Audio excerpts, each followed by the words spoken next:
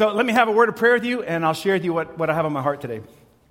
Jesus, thank you so much for these beautiful people. Man, Lord, just look down. Just take a moment. I don't know if you look down, but just look, Lord, and see that all of us are prepping our homes and even prepping what goes on our tree and prepping celebrations. So many of us are doing it. Why?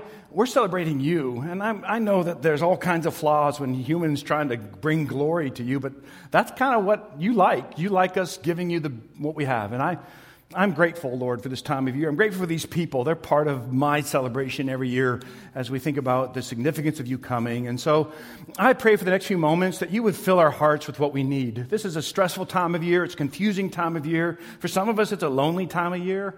So, Lord, just fill us with what you need. And, Lord, when we leave this place, when we're all driving down that hill or whenever we're watching online, whatever's going on, may we finish this moment and say, this is what God wants me to do, or this is who God wants me to be more like him, because that's what we want. We just want to be a little bit more like you. So for some of us, that'll be a real simple thing. For others of us, it might be a little bit of an overhaul, but either way, we just want to be more like you. So have your way in the next few moments, I pray, and we will give you great praise. And Lord, in order for that to happen, man, you got to hide me behind you. We don't want to be more like me. We want to be more like you. And so use us and cover us in your cross in your name. Amen. Well, I did this morning already, and here's what I've sort of learned. I think I'm going to depress you people over the next few moments, but I hope it'll be a good depression. And when we get done, you'll say, wow, that was the best depressing message I've ever heard. So, I don't know how you're going to react to it, so we'll just have to see. But it's not your typical kind of Christmas message, so stay with me, and if you feel like I'm discouraged, just give me a smile or something, okay? So let me see where this goes. See, this series is basically trying to challenge a false conclusion that I think many of us have sort of made kind of when it comes to people we read about in Scripture. And so we're sort of guilty of establishing this line of separation between real people and Bible people. So like there's me and you, and most of us are what we call real people, and then there's these Bible people we read stories about, and so when we read some level of devotion of people in Scripture, like the lady who pours out a whole bunch of expensive perfume on Jesus' feet. We'll think, well, that's a Bible person. That's not like what real people do. Or when we read about some risks people took when they believed, like when Peter stood up before the violent mob who had just crucified Jesus, and he said to them, hey, guess what? Y'all just killed the Messiah. When he did that, we think, wow, that's a Bible person. That's not a real person who would have the courage to do that. Or we read about some of the amazing ways that God showed up or used people in Bible stories, like when the little dude packed a little lunch of fish and bread, and that's all they had, and then Jesus fed like 5,000 people with it. Well, we think, well, that little kid's just not real people. He's a Bible people or person. And then there's us. There's like this divide. In fact, it's so challenging us that we place sort of Bible people in this other category, almost like it's a nursery rhyme. Those are people who do not live in our neighborhoods or whose kids do not play in the same ball teams our kids play on. And we conclude that Bible people and real people like us actually have very little in common. Bible people are special people. They're people with halos, is kind of what we think, who walk around all the time quoting Scripture and never have a bad day, and all they watch is the Hallmark Channel, and they never have doubts or fears, and they smell like incense all the time. That's Bible people, and then there's us. And there's this big divide. And if we start drinking that Kool-Aid, that Bible people belong in the other category, the implications of this are massive. If we buy into this idea, this is a huge, huge deal. Because if Bible people belong in the other category, if they're different from us, they're not the same. It's like God, angels, Bible people, and Tom. If that's kind of how we think, well, then what that means is when I read stories about people in the Bible, I don't have to be challenged by the devotion of a Joseph who gets a dream and says, hey, guess what? Your girlfriend, who's soon to be wife, she's pregnant, but it's okay. It's by the Son of God. And we think, well, that's a Bible person. Or we don't have to be kind of moved by or inspired by a faith that we see in Mary, who's this little girl who says, guess what? You're pregnant. You've never been with a man before, but it's okay. It's from the Holy Spirit. And we think, well, that's Bible person. That's not real people. Or we don't have to kind of be inspired or challenged or believe in angels, maybe like the shepherds did, or we don't have to be driven with a purpose like the wise men who wouldn't stop and traveled for years to try to actually see baby Jesus.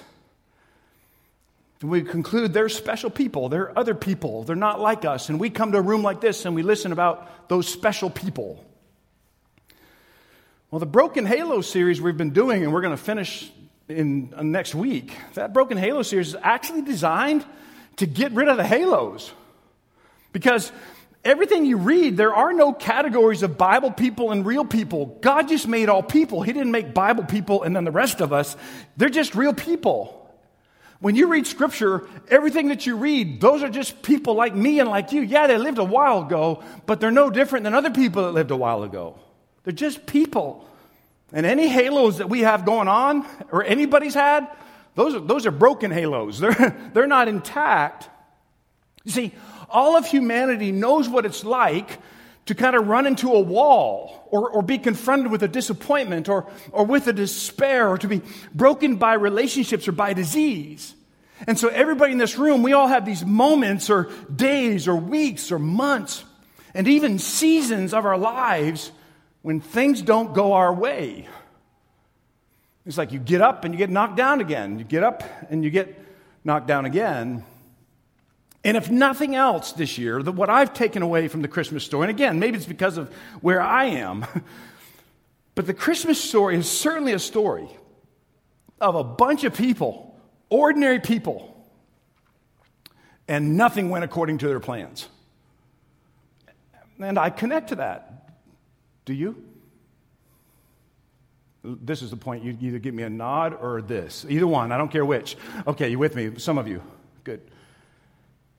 See, in my life and in your life, when things don't go according to plan, well, I think we ask the same questions Bible people ask.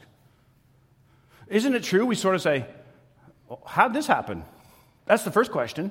Whether you get diagnosed with something or, whether you have a relationship fall apart or whether your kids sort of reject you or whether your parents reject the kid, I don't know, whatever we have going on or there's an accident. The first question we ask is, how in the world did this happen?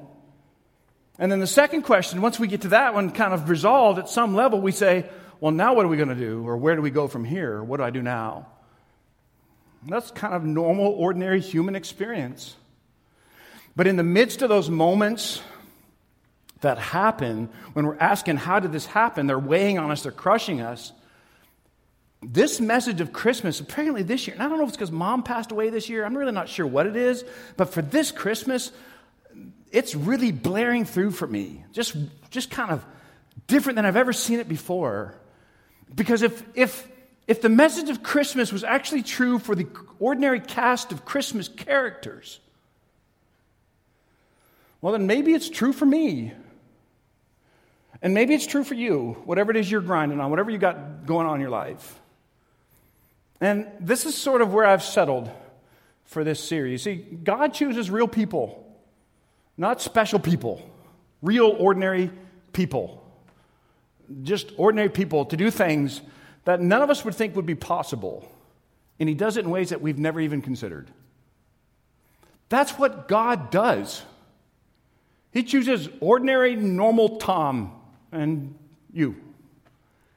Ordinary people. Not perfect people. Not people that never have a bad day or say the wrong word at the wrong time. Just ordinary people. And real people to do things that nobody ever considered or thought possible in ways that we've never considered. That's kind of what Christmas is saying. So, I ask myself, who's going to make these things happen? Who's going to heal relationships or help pick up pieces or restore my beliefs that I've lost or heal disease or help people through a battle with disease? Who's going to fill the emptiness? And every time I get to that point, there's two options. It's either nobody or God. And so God is kind of, faith is this. It's the belief that God's who He says He is. He's going to do everything He promises to do. Now, all that to say this. That's all kind of the professional belief system. It's what I get paid to tell you people. But if you'll allow me, this isn't the definition of faith that I normally default to. I'm supposed to, I know that. But I don't always do this very well. In fact, sometimes my definition of faith looks different. I mean, this is good for like a blend of Mother Goose and Jesus. And I believe this to be true, but it also sounds a little bit like, and they lived happily ever after. So this is the definition of faith that I think I default to, at least right now and where I am. The definition of faith I have is the belief that I'm good enough and I can do and will do everything that needs to be done. That's my definition of faith. Am I alone? Come on, are you with me a little bit? So let me put it like this. The belief that I'm good enough. In other words, if I'm good enough, I will be qualified. Okay? I'll be qualified to handle this, and I will do. In other words, I'll have the ability. And do everything that will need to be done. I got a solution, I got an ability, and I'm qualified. And I love this definition of faith. You know why? Because I'm the one in control. I love that. Wouldn't it be great if Tom was in control of everything? You know, oh, Lord help us. You know, I know, I know. I got people in my house that feel the exact same way. In fact, I feel the same way. But here's the problem for me with this definition of faith, and I hope some of you are with me. If this is true, and if you actually can get to a point of honest confession and think, you know, Tom, sometimes that's what I think I have my faith in too. The problem is this. I'm getting old. Not real old, but I figure I'm halfway through. And this other definition, this works really good when I'm 20. No offense to anybody who's 20, but it worked great for me for a number of years. But then I realized a couple of things. I'm never this. I never am good enough, whatever that is. I never feel like I'm good enough for whatever, you know. I never think I'm good enough that I should always suddenly be making decisions for the whole planet. And I've had enough relationships where I get wounded or I wound other people or I reject or they reject or I've been confronted with far too many situations that I can't fix. All right, come on, you with me? Where this definition doesn't work. It doesn't work. And just pastoring our church and the number of situations that you and I are sort of carrying together as you talk to me as we head out the door, or I hear about something going on, and you hear about what's going on in my life, and you can't fix it either. And it's this cold, hard reality that my definition of faith stinks. I think there are sort of two kinds of faith. There's one kind of faith that I would call saving faith. This is where I kind of realize that, well, I'm a sinner and I need Jesus to save me. And a good many of us in this room would say, you know, Tom, I think I got that one. I think I do too. I really believe in that one. But it's the second kind of faith that I wrestle with. And it's the faith that God is actually going to show up when I'm hurting. Or said another way, the faith that God is going to help with the battle that's at hand. So maybe many of us in the room have faith that we'll be saved, you know, ask God to forgive us, and we live in that, and that's a good thing. But when it comes to the battle at hand, we're like, man, I wonder what I can control or fix and help. Faith that saves me, but it's that second faith that's a challenge to me. And that second kind of faith for the battle at hand, that's what I have seen in excess in the Christmas story this year. This second faith is the one that's sort of been lighting me up. Everything I've been reading this year in the Christmas story has been read through that lens. And that's lack of this second kind of faith. If you got this one, but this one you're wrestling with, well, then you get stuck in a rut like I do, and you live with this limp, and you get cynical and doubt, and you don't believe it's ever going to get better. Because you got the first faith, but maybe you struggle with the second one, like I do. Let me really depress us and then see if I can pull us out of the hole here. See, I think life is sort of this way. Everybody in the room, you're either getting ready for, in the middle of, or coming out of a time or season of life where you are going to have to say, I got to trust God, or I'm going to have to trust myself. Everybody, we're all living in those moments. And to trust in myself is to believe that I can actually control things. I can actually fix this and heal this. Or we surrender to God and have faith he'll handle the battle at hand. Mary has an angel say, hey, guess what? You're pregnant. But it's okay. It's the Son of God. That's a difficult day. Some might even say that's a bad day. But you know the thing that's bothered me this year?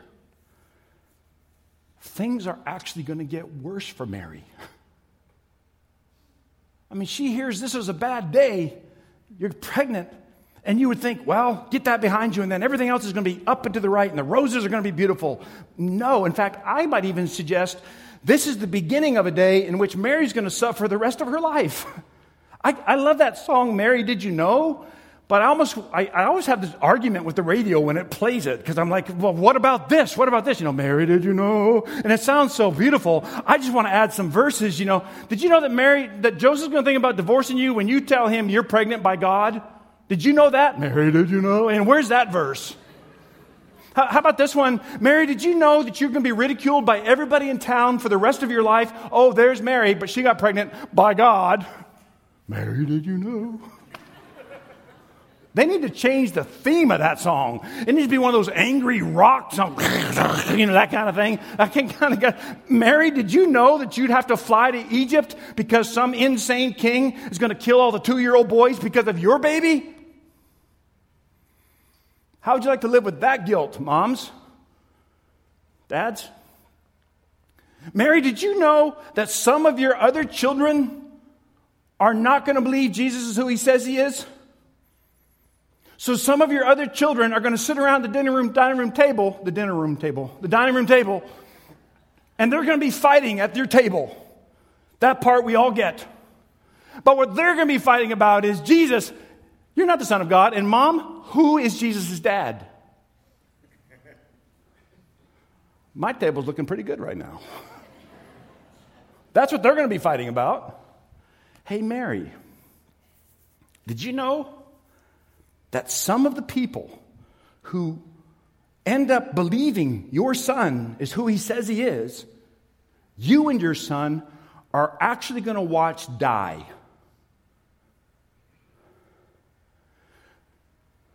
That's what happened at Christmas.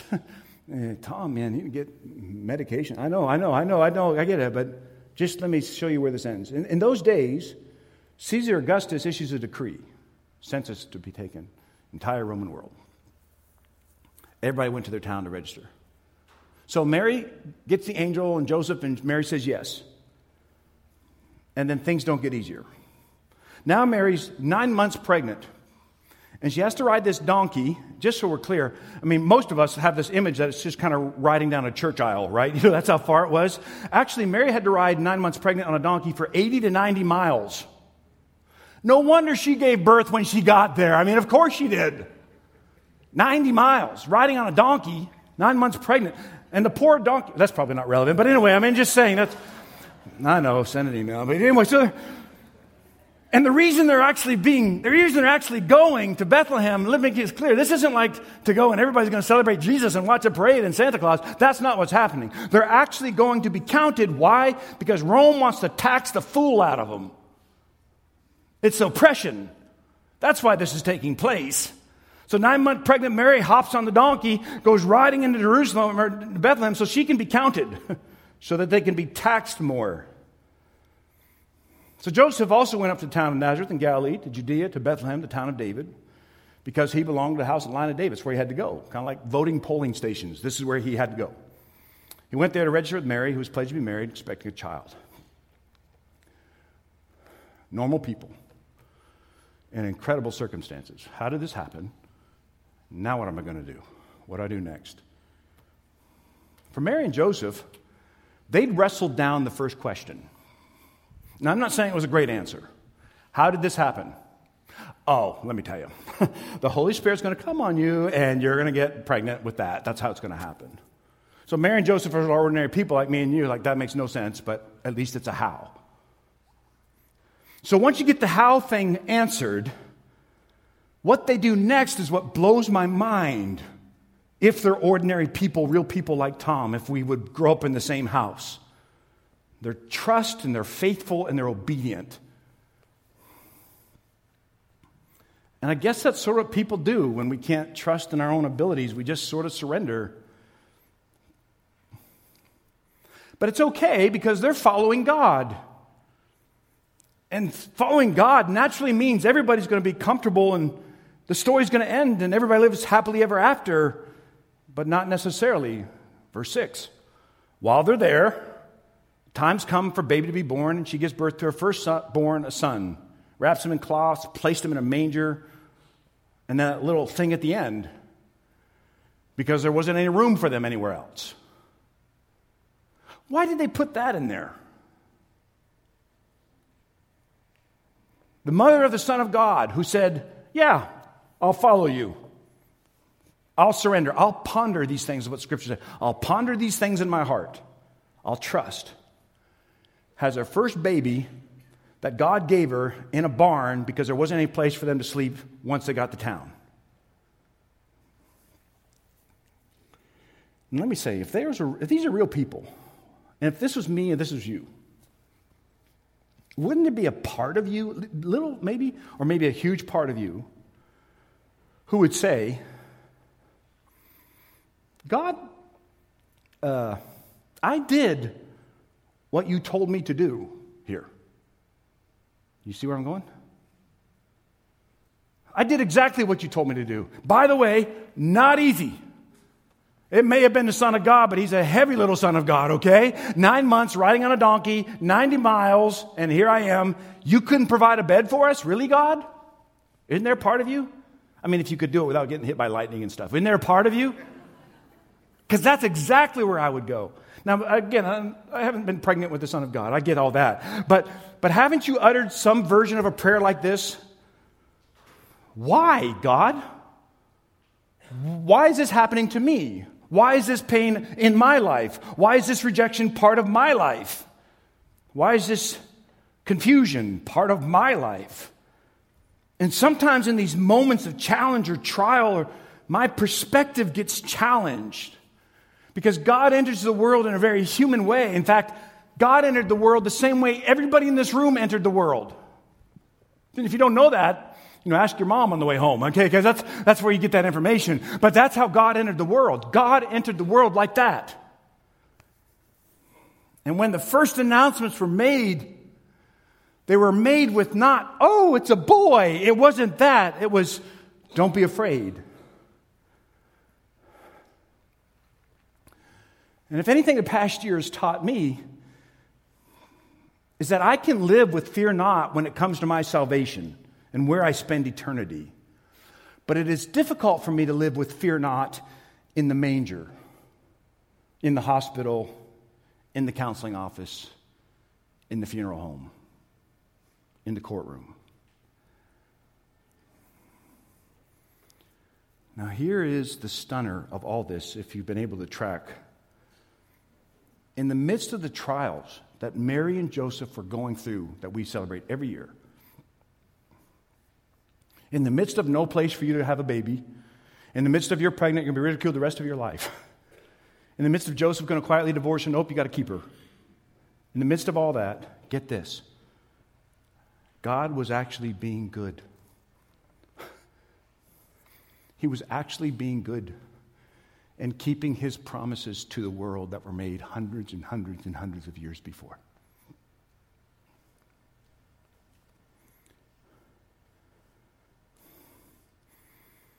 And my notes say, I should say right now, there's a pastoral lesson, but I don't even mean it as a pastoral lesson as much as just a dude lesson for me.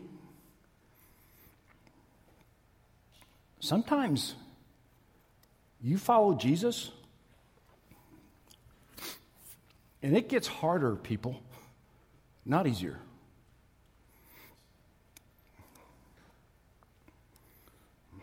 In a short time, as I mentioned, an insecure king, this is the one that is going to feel threatened, and he's going to assign a death squad to go through the town and just kill babies. Mary and her new husband and their new baby are going to have to hit the road again and go from all the way up here, if you've ever seen a map, all the way down over to here to Egypt. to flee while all these babies are killed because of their baby.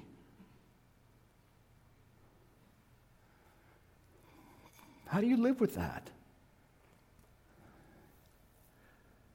For the rest of Mary's life, even when Mary's able to return back home, she will walk to the marketplace and she will hear the whispers.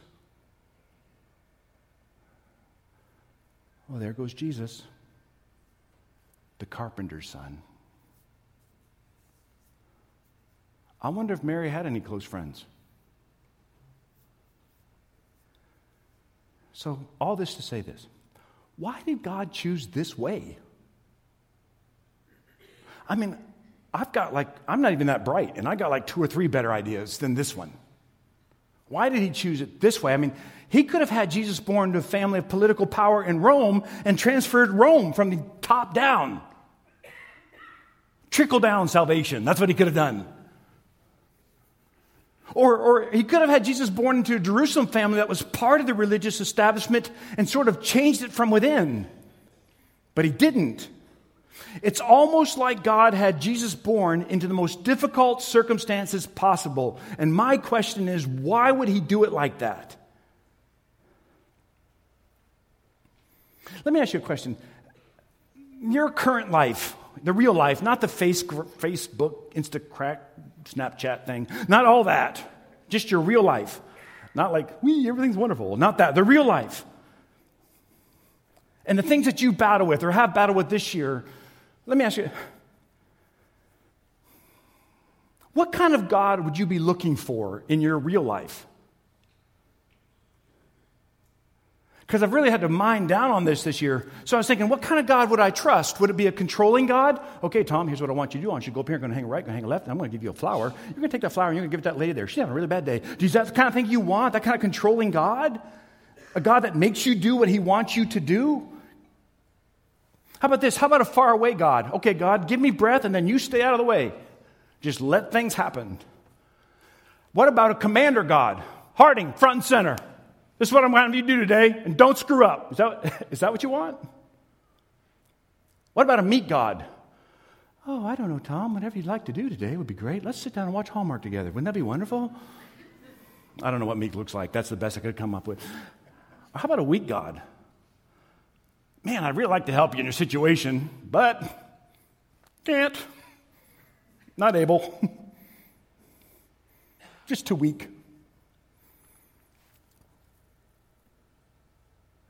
Or how about a deity that you have no relationship with at all and can't even relate to? Y'all remember Mork from Ork? And you remember when he'd go in that little closet, come in, Orson. You remember that kind of thing? We have no emotional attachment to Orson. We can't relate to him. You know that? We can't relate to that God. No idea. And I don't know if he's God or not, but you can't relate to it. Well, what if that was the God that we're here to celebrate today? Or would it be helpful? Would it be intriguing to approach a God who hears your prayers, that says life is really hard and sort of crappy right now, and that you are struggling and you're afraid?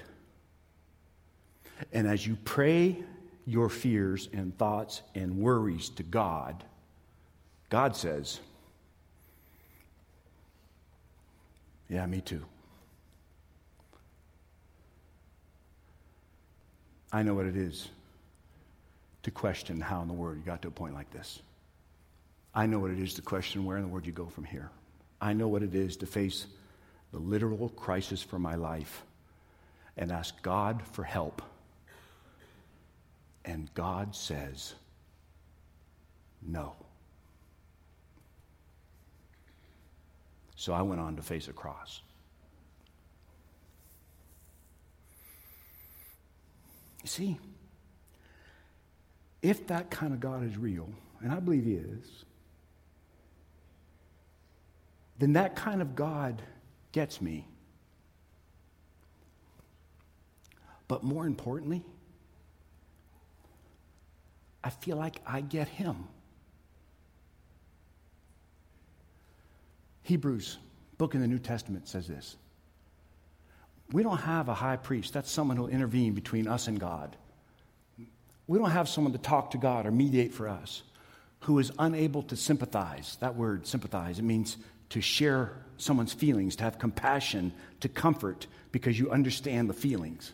We don't have a God who, or high priest, is unable to sympathize with our weaknesses, our maladies, our frailties, our feebleness. Jesus wasn't born so that if we're good enough, we can have a nice house and a nice happy family, a picket fence, and a designer dog.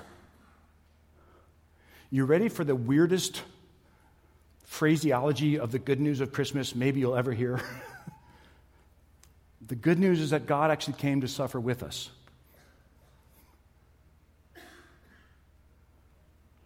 Hey, here's what I mean. Lord, this has been my prayer this year. Hey, man, Mom passed this year. I lost somebody I love very much. And God says, yeah, Tom, me too. I've lost someone I love very much too. Let me tell you about my friend Lazarus.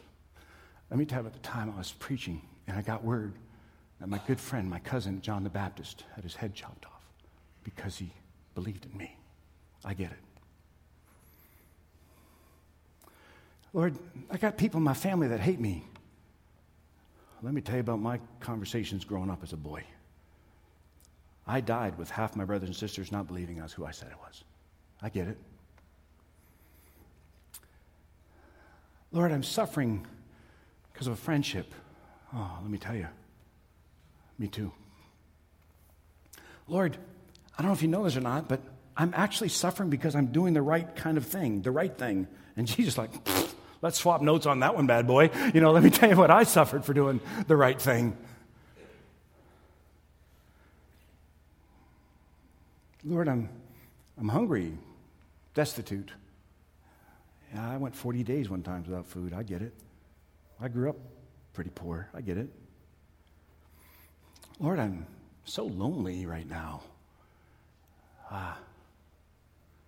One time I was teaching, and everybody didn't like what I said, so they all left me.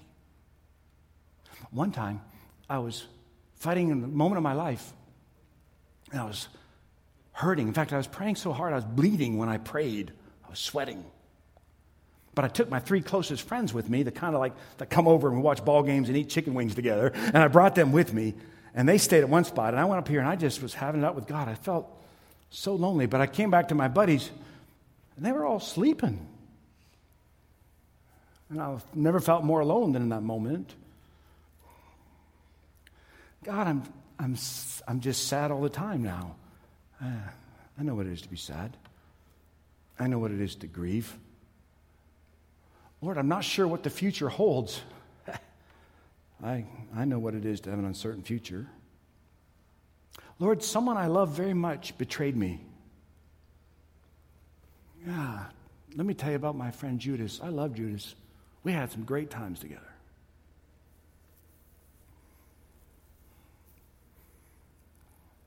God's told me no. Yeah, he told me no too.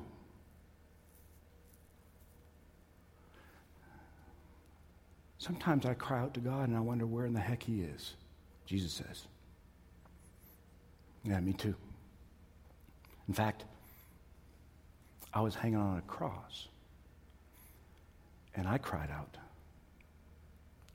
Eloi, Eloi, lama sabachthani, which means, God, where in the heck are you?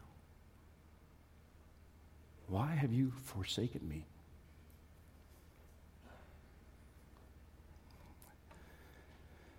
That's the God that we came to worship today, as difficult as that is to get our minds around. It almost would be easier if he was just a commanding God, because then I wouldn't have to have any emotional attachment. I could keep the whole thing detached. And I think that's the God of the broken halos. That's the power when I hear that word Emmanuel this year, that God is with us. It's not just that he's with us, but it is that he gets it. He understands what it is that I am experiencing in the moment. A child is born, a child who will know joy and disappointment and suffering and exuberance and loss and gain and rejection and acceptance.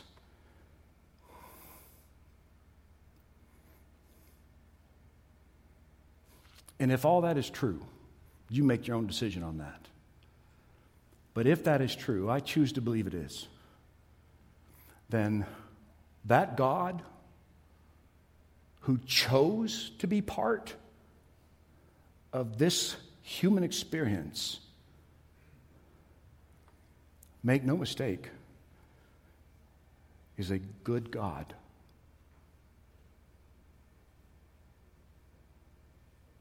Sometimes you and I, we're grinding on a certain thing, and we feel like it's the end of the world, but all the while, God is working over here to do something amazing. 1809, I'll give you an example from history. Napoleon's fighting in Austria. It's bloodshed. All the papers are saying this is kind of the end of things. This is the worst day of humanity.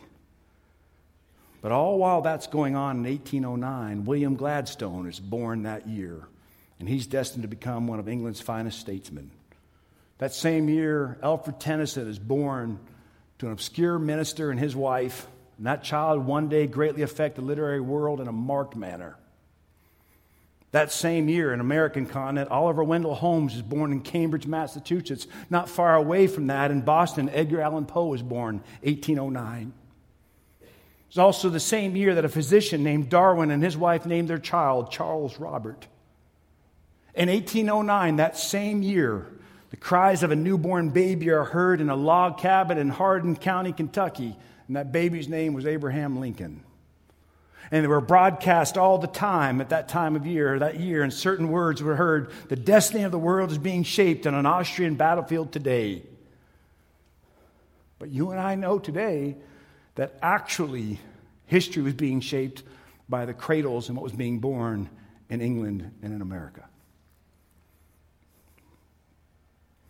Everybody's going to get taxed. It's bad news, horrible news. But Jesus is born. And this young Jewish woman cradled the biggest news of all. A Savior's born.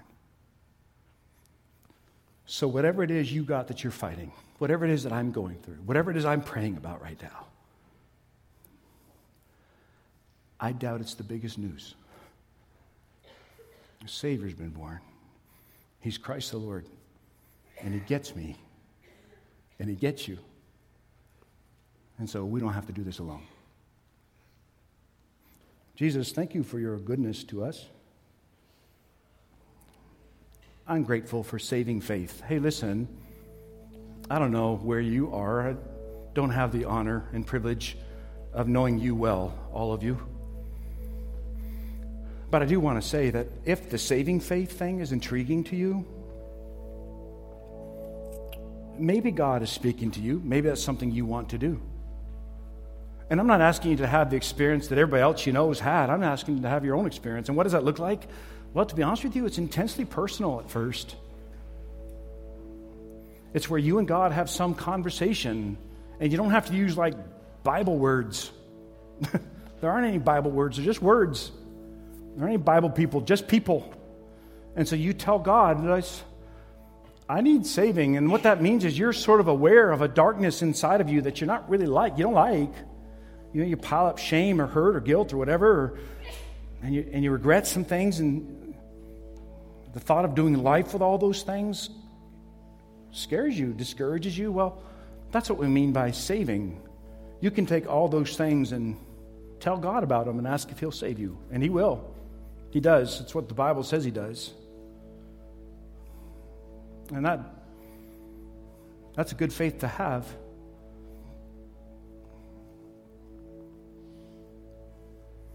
And maybe some of you, the faith that you actually need today is for the battle at hand. You came in here with a good, rock-solid saving faith. You're just not sure God knows what's going on right now. And my suggestion is He does. Not only does he know, but he gets you. He empathizes. He sympathizes. That's a pretty doggone good God. Ask him. Ask him. He'll give you faith for the battle at hand. Thank you, Lord, for your goodness to us, that you never leave us, never forsake us. Thank you for being the Savior of the world. In your name, amen.